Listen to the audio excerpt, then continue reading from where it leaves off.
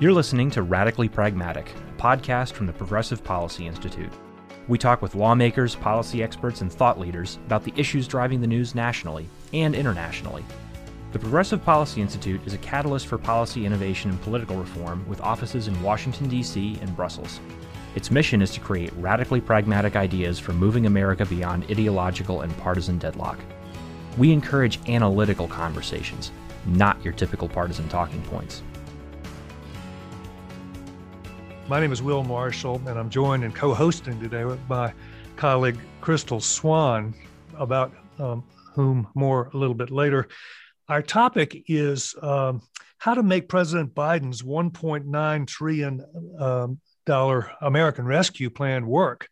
You know, this is a pretty big deal. We don't usually get $2 trillion flowing out of Washington. And this passed in March, and by the way, with zero support from the Republican Party. But now comes the hard part. Deploying a massive commitment of this size of public resources effectively to beat the pandemic and to jumpstart a full recovery is going to take a lot of work. President Biden has said, you know, America's cities are on the front lines of all the problems we want this money to tackle. And that's right. And, you know, the funding is going to flow down to 84 programs in 19 federal agencies and through 7 broad funding streams. So it's going to be complicated. And you know, I think it's not at all clear how it's going to work. And but if the American cities are on the front lines, it's our view, and has been for some time, that mayors and county executives are the battlefield commanders. They're the ones closest to the problems, the ones with the local knowledge and the civic networks and the record of accomplishment, who can really help us use this infusion of federal money to create new jobs, new businesses, to replace the millions we've lost in the pandemic, tackle all the social inequities that have been brought to, highlighted in the pandemic, and to build in new shock absorbers into our economy and our society against future emergencies like this. Now, PPI has long advocated for what we call metro federalism, and that's the idea of putting more decisions and more resources and more in the hands of local officials. The American Relief Plan, as we see it, is an opportunity to take this idea of metro federalism, of empowering local leaders to do more of what they're already doing, by forging a new partnership between the feds and metro leaders around the idea of meeting national goals through local action. So we are fortunate today to have 2 very special guests to join us who can bring their insights to bear on this question and on this opportunity. Both friends of ours. And so I want to welcome 2 former mayors, I should say, who have won national accolades for creative leadership in their respective cities. So let me welcome first, by order of seniority, Sly James, who is a 2-term mayor of Kansas City, built a reputation for being a great builder of modern infrastructure and a pioneer in early education and other things. But he has a really fascinating career path. Everyone should look at his CV. He's a Marine, a trial attorney, award-winning author, and a lead singer in a band. And I'm guessing it was the Fabulous Flames, but you can tell me what it is. He now runs Wickham James Strategies, which focuses, I imagine, on a lot of questions that we're going to be talking about. And then we have our good friend, Representative Marilyn Strickland, who we met when she was in her second term as mayor of Tacoma, Washington, where she really helped pull that city out of the last Great Recession we suffered. And she was elected to Congress on November 10th from the 10th district, and has an impressive array of firsts to her credit. She was the first in her family to graduate from college, first Korean American elected to Congress, and the first Black representative from Washington State. So we have 2 wonderful guests. Thank you both for taking the time to be with us today. And I'm going to now turn it over to Crystal to kick off the discussion with, probing questions to you two. But Crystal is, I should say, the director of the Mosaic Project at PPI, which highlights the role of women in economic and technology policymaking, where you don't have as many women as there should be. And she is also our resident urban expert after a long stint with the the mayor, the National Council of Mayors. So, Crystal, over to you to get this going. Thank you, Will. Appreciate that. And it's so wonderful to be back in the company of mayors. Like we always say, it's like always once a mayor, always a mayor. So you will always be referred to as mayor. And then unless you tell me otherwise, Representative Strickland, it's so great to see you and Mayor James. Just wonderful. Yeah, I spent, as Will said, I 20 plus years at the U.S. Conference of Mayors working on children, health, and human services and all manner of other things that we worked on that dealt with urban issues. So this is a very, passionate issue for me. As Will knows, we have long conversations about it. So I want to get into it and be respectful of your time. Our first question is about the American Recovery Plan, which channels about $135 billion to cities and counties with what we can tell is very few strings attached. I think they're still figuring out some of the eligibility pieces of that puzzle. With this kind of money focused in on local communities for issues for childcare, school, low-income energy assistance, public transit, small business, the question is, how can Metro leaders help focus and bring focus and discipline to this really amazing opportunity to help, quote unquote, build back better, but really to reframe and transform how local governments move forward. So I'd love to get both of your take on that question. Congresswoman, I'll bow to your superior knowledge about the plan. Okay, well, when you think about the American Rescue Plan, it really was about triaging a problem. And, I remind folks that we've been in a pandemic for 1 year. And so the CARES Act came out last year, remember? And as you all know, the implementation was a little clunky because it was a large sum of money. And so I tell folks that, with each respective iteration of aid, we know what not to do and we refine the process. And so with the rescue plan, it was really about, 4 pillars: getting people vaccinated, getting students back in school, getting people back to work, and getting checks into people's hands. And with that comes a lot of money. Now, I remember when the CARES Act came out, I was not in Congress at the time. And I remember the threshold for population to get direct aid to cities was about 500,000. And I saw that number. I said, well, that's going to leave out a lot of communities in Washington state. So this time around, we fought really hard for $360 billion of direct aid to local, state, tribal nations, and really giving some flexibility because they know what their community needs are the best. And so we tried to make, and I'm going to use the word unrestricted, but definitely some flexibility with how it can be used. And as you know, the money's not going to arrive in one lump sum, but I know the communities I've spoken with are very grateful to get it because they can decide how it wants to be used. And for example, with Pierce County, they just allocated $4 million to help local small businesses during this recession.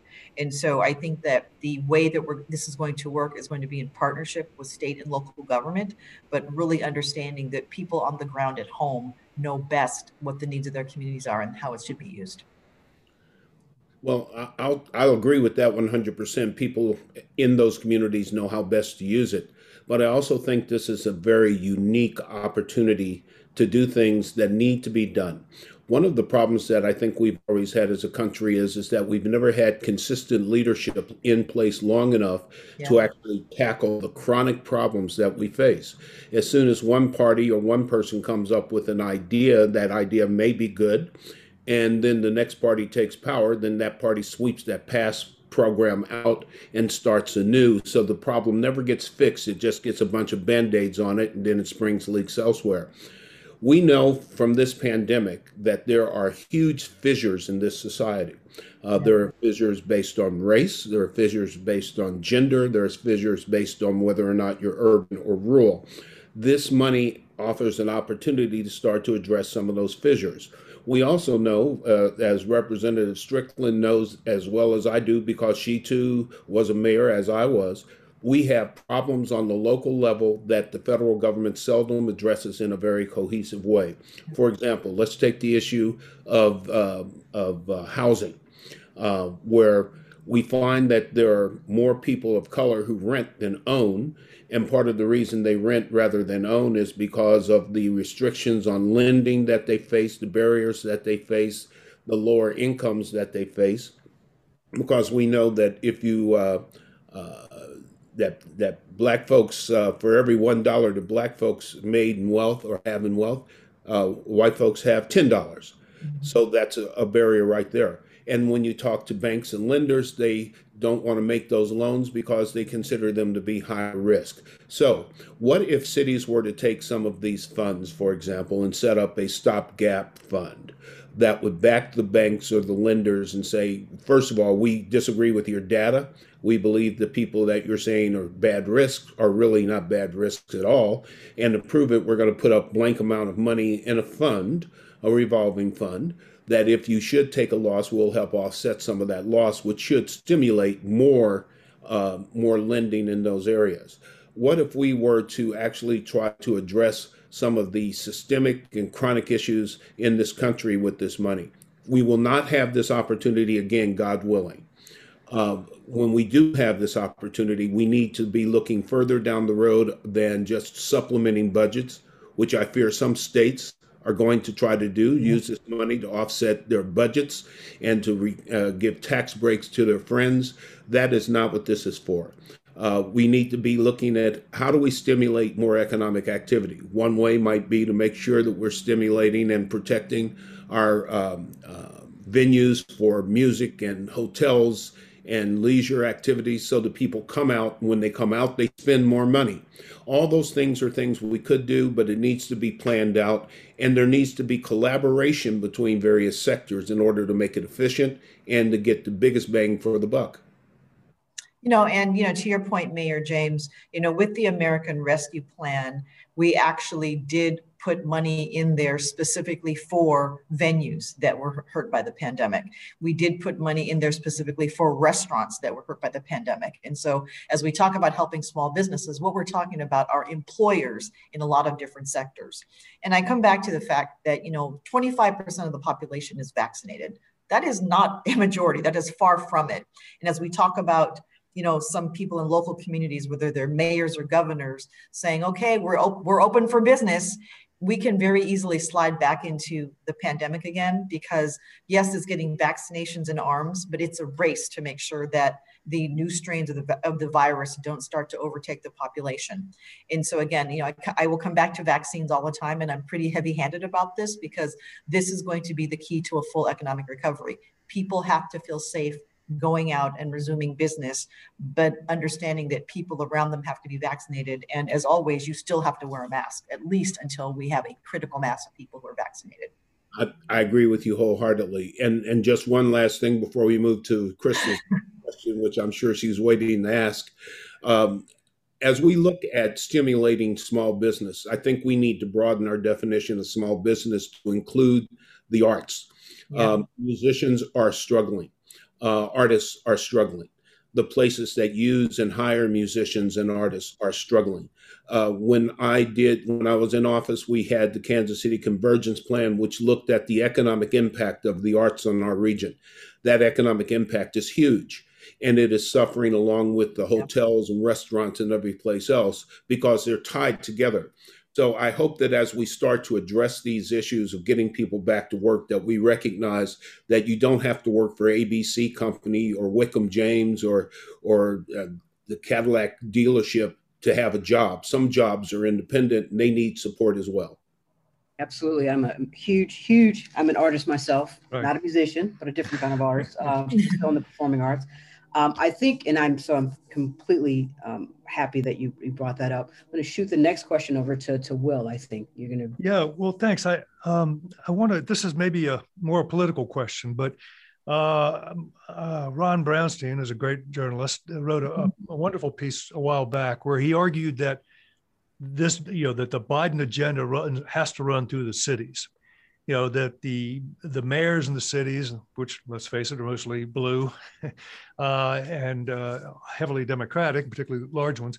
But these are folks who are naturally sympathetic to the aims in this bill, which again didn't get any Republican support. That in a sense, we've got new fault lines in American politics. Mayor James, you talked about some of the obvious cleavages that we're wrestling with now. But when I got to Washington, it used to be that the cities were pitted against the suburbs, right? And you had white flight from the cities, and you had a racial story and a class story, but you had tension between the cities and the suburbs. Yeah. In the last 15 years, things have changed, and you've now got the inner cities and the inner suburbs are more, together, both politically, and they're integrated.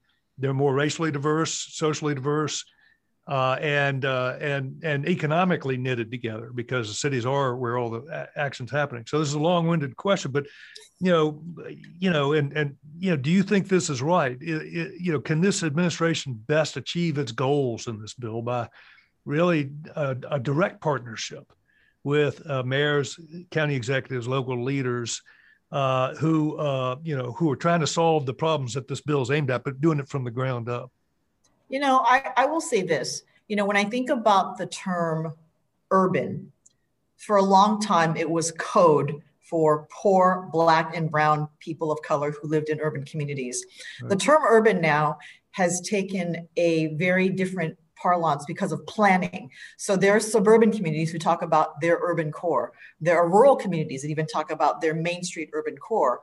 And so in some cases, as cities become more gentrified, you see a lot of people moving around who represent different backgrounds in places where you don't expect to see them normally. So I would say that, suburbs are now more diverse than they have been. And even some rural communities are more diverse than they have been. And then the flip side of that, people will say, well, then the urban communities have been gentrified and it's pushed people out. But with that said, I do agree that running these types of programs and having people in cities and towns running point on them is really important, because again, coming back to our original thesis that those are the folks who know what's best for our communities, but our definitions of urban, rural, and suburban are evolving now, and they look different than they did probably a decade ago. Well, I agree, but I still think that there are problems that are different in the rural setting versus the city setting that will be that could form a basis for coalitions and building bridges across those divides. For example, if you live in a large city like Kansas City or Tacoma or New York, you probably have some level of access to broadband. Yep. Now, the question is, you have access. Whether or not it's affordable for everybody is another issue. But in terms of access, you have access. Yep. If you're in a rural community, you may not even have the access whether or not you can afford it. Broadband is infrastructure. Yep. Broadband is just as important as roads and bridges. As a matter of fact, with accessible broadband, the roads and bridges would take less of a beating because a lot more commerce can be conducted by broadband, et cetera, et cetera. Particularly when you look at rural areas where hospitals in Missouri, for example, closed in those rural areas because of a lack of the willingness of the legislature to A, have a brain, B, be willing to use it, and C, be willing to use it in order to benefit everybody. That broadband access could be very helpful to people who need medical services so that they could do telemedicine better.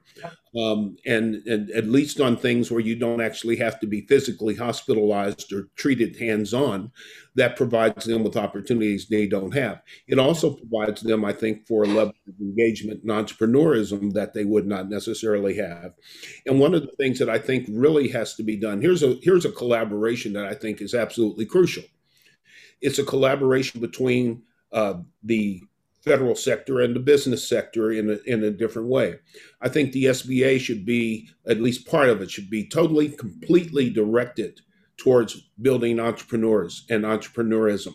That's where the jobs are being created. That's where people who have a desire to do something but don't necessarily have the skills or the resources could benefit and become more entrepreneurial, thereby creating more jobs. That would certainly help offset that divide that's been created for women, people of color who have ideas and skills but do not have the available resources to get it done. Federal government could partner with local governments to get that done.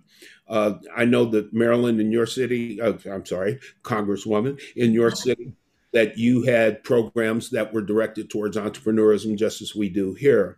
Yep. But it would be nice if we had the benefit of federalism and the money flowing in to enable to boost that in a way that raises that entire platform up. Because right now, the small business and the entrepreneurs are competing with the large businesses for resources. The large businesses have the political clout to get what they want, which leaves out the smaller business and entrepreneurs. So the opportunities for collaboration are there. The problem with trying to get to collaboration is that we have too many bozos who want to think of everything in terms of politics, and not just politics in the traditional sense of politics is a way to get things done, but politics is a way for me to get elected. And that's not what it's about. So we need to get over that intellectual, philosophical hurdle in order to actually deliver the services and goods to people that we were all elected to do. And I think about the term you said, divide or division and the politics of it, Will. And, when you talk to people one-on-one and you're not in the glare of the press or the House floors, like there's really not a ton of disagreement as far as, getting people back to work, investing in workers, helping small business. But the politics of it start to take on a life of their own, I'd say for a few reasons. Number one, the way we consume media these days and how incredibly easy it is to find an echo chamber of people who only agree with you and having that influence your perspective of the world. And then also too, just the politics of things that have nothing to do with the issues in front of us. And so think about, quote, the wedge issues, right? And also too, I would say you have a group of people in this country who have for so long believed that there's a certain hierarchy and that people have a certain place in this world. And when you talk about things like equity, it's not that they say to themselves, well, I'm a racist, I don't want anyone to succeed, but they view themselves in danger and their position of power being at risk. And so we can have a whole conversation about just the dynamics of race, equity, gender, and power. But you can't lie that this plays into this conversation. It does, absolutely. No, there you go. Yeah, no question. I just want to pick up on one thing you said, Mayor James, and that was, basically you were making a reference, I think, to state governments, right? Or partly, in other words, this idea of a direct relationship between federal policymakers who want to solve the problems that you guys in the cities grapple with every day is also the idea of bypassing hostile state legislatures, many of whom are in red hands, but, and are not interested in dealing with some of these historical fractures, that you enumerated, right? They're not going to want to see the money go in that direction. So the questions that we faced on the day-to-day basis as mayors of cities, and when I say that, I'm not limiting that to cities of over 500,000, cities, rural towns, whatever. Yep. We all have the same problems. We all have a segment of our population that is poor. We all have a segment of our population that's undereducated. We all have infrastructure, housing needs.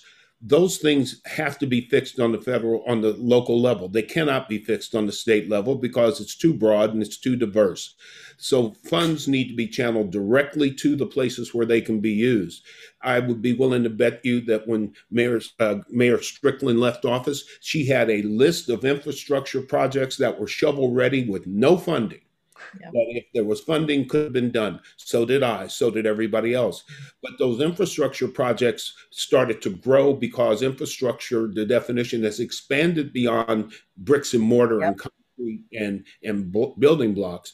Infrastructure now takes in a lot of other things. The broadband issues, for example, smart city technologies, the collection, the use and dissemination and the analysis of data. All that is infrastructure that is necessary for smart government. And without those resources, we will not be able to keep up with the increasingly technological demands of society and to provide services to our citizens on an efficient, cost-effective basis. The cost of those services goes up. The tax revenue doesn't necessarily follow. We have to have some way of offsetting that. That's where we could really use great partnerships on different levels. But states are too partisan. They get too much involved in the D versus R versus weird versus common sense issues and don't get there. The money never seems to make it from the state government to the cities in the way it should. That's a big problem. I'm going to yield to Crystal. Crystal, sadly, this will have to be the last question or comment, as we only have 2 minutes left, I'm told. Oh, okay. Yeah, no, I think you're absolutely right. And I mean, the question is in the last 2 minutes, because I know we've got to wrap up. How do we get to that? How did we get to that question, right? How do we get to a point where we're now, instead of, cities having to ask for things in crisis mode? Is there a way to think about a structure, a fund, a system by which there is a consistent flow, which would be my preference, or a amount set aside in a sense where it doesn't have to go through whole congressional back and forth in moments of tragedy or moments of pandemic? We're trying to wrap our head around that. So I want to put a pin in that. Maybe we can invite you both back again or follow-up conversation if we don't get to through it today. But no, I would like to come back to discuss that, because we talked about the American Rescue Plan, but now we're working on the American Jobs Act. And that is the infrastructure package. And what's good about this, and Mayor James has touched on this, so we think about infrastructure as very traditionally roads, bridges, mass transit, sewers, et cetera. Now it includes broadband. Now it includes affordable housing. And now it also includes what I call the continuum of caregiving, the way we care for our youngest and the way we care for our eldest. Because when we talk about infrastructure as job creation, that is very male dominated for a few reasons. But when we talk about the caregiving infrastructure, now we're talking about more participation by women. And this is important because COVID has disproportionately affected women's participation in the workplace. And on top of that, women of color's participation in the workplace. So if we're going to have a truly equitable and inclusive, sustainable economic recovery, we have to look at the caregiving infrastructure as part of our holistic approach to how we invest in infrastructure. And that's what you're talking about, Crystal. That's something that's sustainable, that's going to keep going and not just happen during a crisis. I agree wholeheartedly. I call that human infrastructure. That's right. The needs of quality childcare, for example, so the women who are primarily the people who stay home. Right. Pandemic, and there was like, somebody's got to stay home with the kids, honey. Is it you or is it me? It's usually the guy that goes to work and the wife or the woman that stays home and gives up whatever career goals or personal goals she may have, at least temporarily, if not permanently, for that. And even if it's only temporary, then she's taken a hit because now she has fallen further behind in the race. All of those things need to be addressed. We cannot succeed in this country, in my mind, until we address the issues that are holding us back. We have held back women. We have held back African Americans.